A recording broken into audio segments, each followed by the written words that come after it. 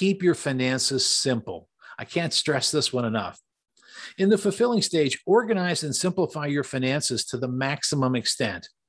If you have complex investments and scattered bank, brokerage, and retirement accounts, this will raise the odds that costly financial mistakes will occur. Please look to simplify your holdings to the maximum extent possible to ease understanding and overall account maintenance. Welcome to the Financial Verse Podcast. I'm your host, Harry Stout. This podcast is dedicated to improving your financial wellness. Our focus is to educate and inform about all aspects of money. We seek to reduce the financial anxiety, stress, and drama you face daily dealing with money. Thanks for joining us. Welcome to the Financial Verse Podcast. I'm your host, Harry Stout.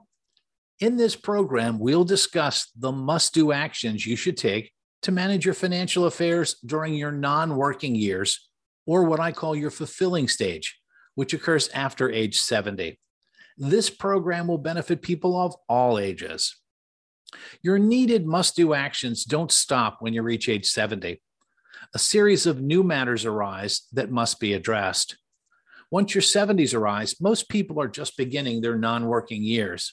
Part of the financial success, once you reach this age threshold, is setting yourself up for a secure last stage of life by avoiding key mistakes that could really set you back. So with that in mind, let's take a look at the 7 key must-dos after age 70. Number 1, carefully consider your Social Security claiming strategy.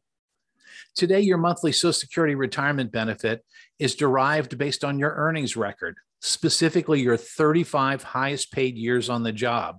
Some of these occur after age 65, by the way. From there, you're entitled to your full monthly benefit at your specified retirement age, which depends on what year you were born. That said, you're allowed to file for Social Security retirement, that benefit, as early as age 62, and in fact, many seniors opt to go this route. One key proviso is that for each month you claim Social Security ahead of your designated full retirement age, your monthly benefit is reduced, and it's reduced on a permanent basis so that you'll be looking at a 25 to 30% reduction in your benefit if you sign up for Social Security at age 62. Now, there are some benefits. If you claim at age 62, it's tempting. You're going to have more money to spend, most likely. It'll give you flexibility to spend. You can pay for that home improvement you've been putting off or take that big trip you've been hoping for.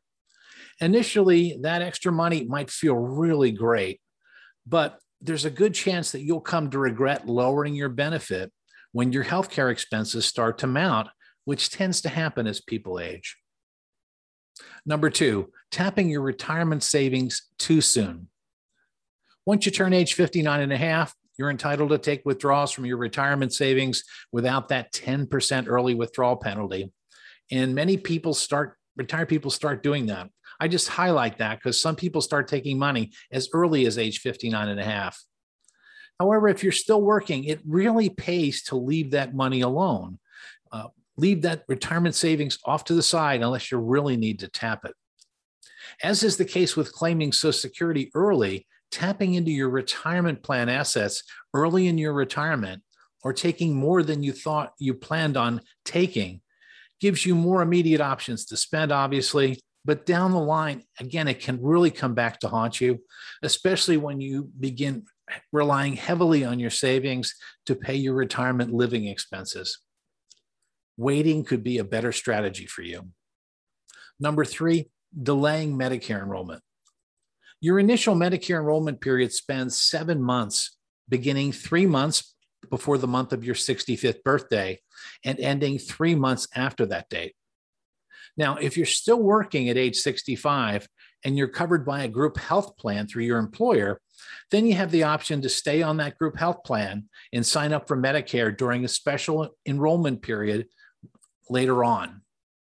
But if you don't have group health coverage and you delay your Medicare enrollment, it could end up costing you. For each year-long period you're eligible for Medicare but don't sign up, you'll have a 10% surcharge tacked on to your Medicare Part B premiums, 10% surcharge. Given that these premiums tend to increase from year to year anyway, that's not an expense you'll want to bear for the rest of your retirement. Number 4, keep copies of your advanced healthcare directives with your primary care doctor. I know this doesn't sound like a financial matter, but it's really important. It affects your healthcare costs and your overall well-being. When you take this action, it avoids any misunderstanding about your care if you can't speak for yourself. Seniors themselves, along with family members and close friends, may be best positioned to recognize signs of diminishing mental capacity. Simply watching for red flags isn't enough. It's best to start planning for possible problems before the warning signs appear. Number 5, keep your finances simple. I can't stress this one enough. In the fulfilling stage, organize and simplify your finances to the maximum extent. If you have complex investments and scattered bank, brokerage, and retirement accounts, this will raise the odds that costly financial mistakes will occur. Please look to simplify your holdings to the maximum extent possible to ease understanding and overall account maintenance. To further simplify matters, automate bill payments and arrange for direct deposit of all your regular income sources, such as Social Security and any pension payments you receive. To minimize solicitations and reduce the risk of financial fraud, put your telephone number on the National Do Not Call Registry by going to www.donotcall.gov. Once you've simplified your finances, make a list of all your assets, along with the key contacts such as financial advisors, accountants, agents, and lawyers. So that's really important, something we've been doing in each stage, if you will. Number 6, in certain situations, you might want to consider hiring a financial administrator. Consider whom you trust with all your information that you've just organized. Which family members, friends, or professionals might help you manage your money as you age?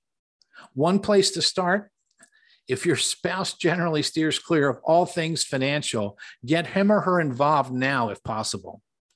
Financial novices who are suddenly forced to take over household money management, perhaps because of a spouse becoming incapacitated, are particularly vulnerable to making costly mistakes and fraud.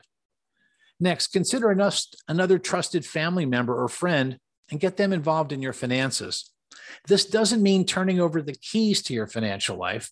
Instead, you're helping that person learn how you manage your money in case they need to take some control later on. And getting another set of eyes to help you watch for unpaid bills or suspicious activity could be beneficial. If you do take this action, expect to pay anywhere from $50 to $150 an hour or more, depending on where you live and the level of service provided.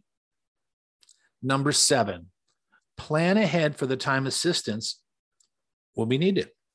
As family members begin to help out informally, it may be tempting to add a relative's name to your bank account, or so that person can pay your bills and help you with your basic financial transactions.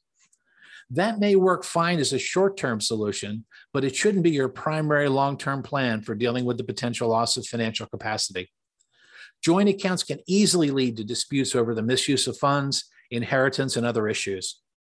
For example, if you add your daughter's name to your bank account, that account will go to her when you die, even if you intended to split your money evenly amongst your children. Instead of relying on such an ad hoc arrangements, if you will, all seniors should have a durable power of attorney for finances. With this document, you designate someone you trust, who is known as your agent, to manage your finances. The durable part, and that's the key part here, that means that the power of attorney remains in effect even if you become incapacitated.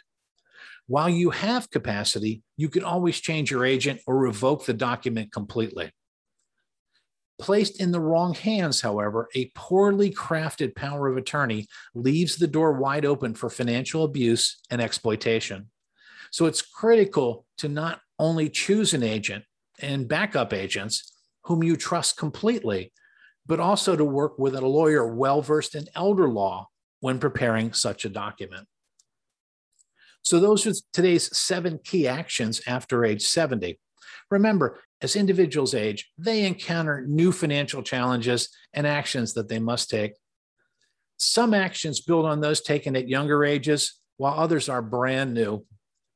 Knowing the actions you will need to take makes you aware of the need to seek advice and counsel to make the right decisions for your specific situation. The key is to have a plan that ages as well as you likely will. So that's it for today. We look forward to our next session together. Thanks for listening today. The Financialverse podcast is brought to you by Better Wealth. Better Wealth's mission is to unlock intentional living by helping you better manage your money. To find out more, go to betterwealth.com. If you like what you've heard today, please rate us on your podcast service and forward today's program to your family and friends. We would really appreciate it. To learn more about the Financialverse, please visit financialverse.com.